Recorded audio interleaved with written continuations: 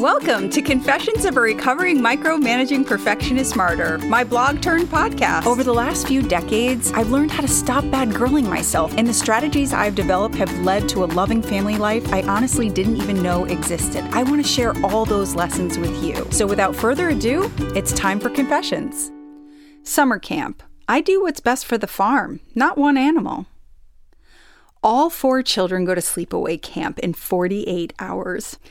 I feel like Ralphie Parker on Christmas morning getting my official Red Ryder Carbine Action 200-shot range model air rifle with a compass in the stock and this thing that tells time. I can hardly contain myself. Did any of the children want to go to sleepaway camp? Absolutely not. Did I let that influence me in the least? Not a chance. In my family, I've observed 2 personality types.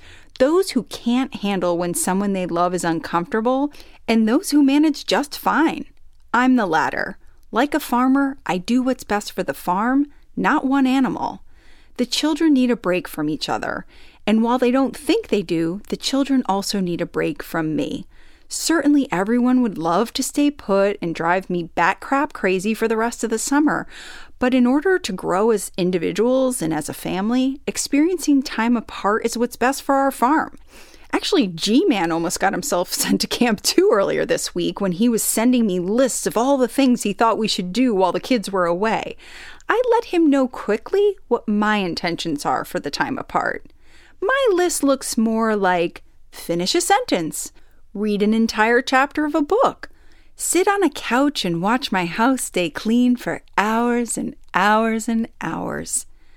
I adore my little piggies, and I am having a lovely summer with them, but I have no problem completely ignoring all the oinking going on about summer camp. This farmer needs to reconnect with herself and her husband, and she's going to enjoy every second of these magical 12 days of August. Okay, if you're anything like me, you didn't even think about subscribing to this podcast, so this is your reminder. Please subscribe, rate, review, and tell your friends. And also, head over to magsdepetris.com. That's Mags, DEPETRIS.com to subscribe. There you can stay up to date with everything that's going on at Confessions. Have a wonderful day and take care.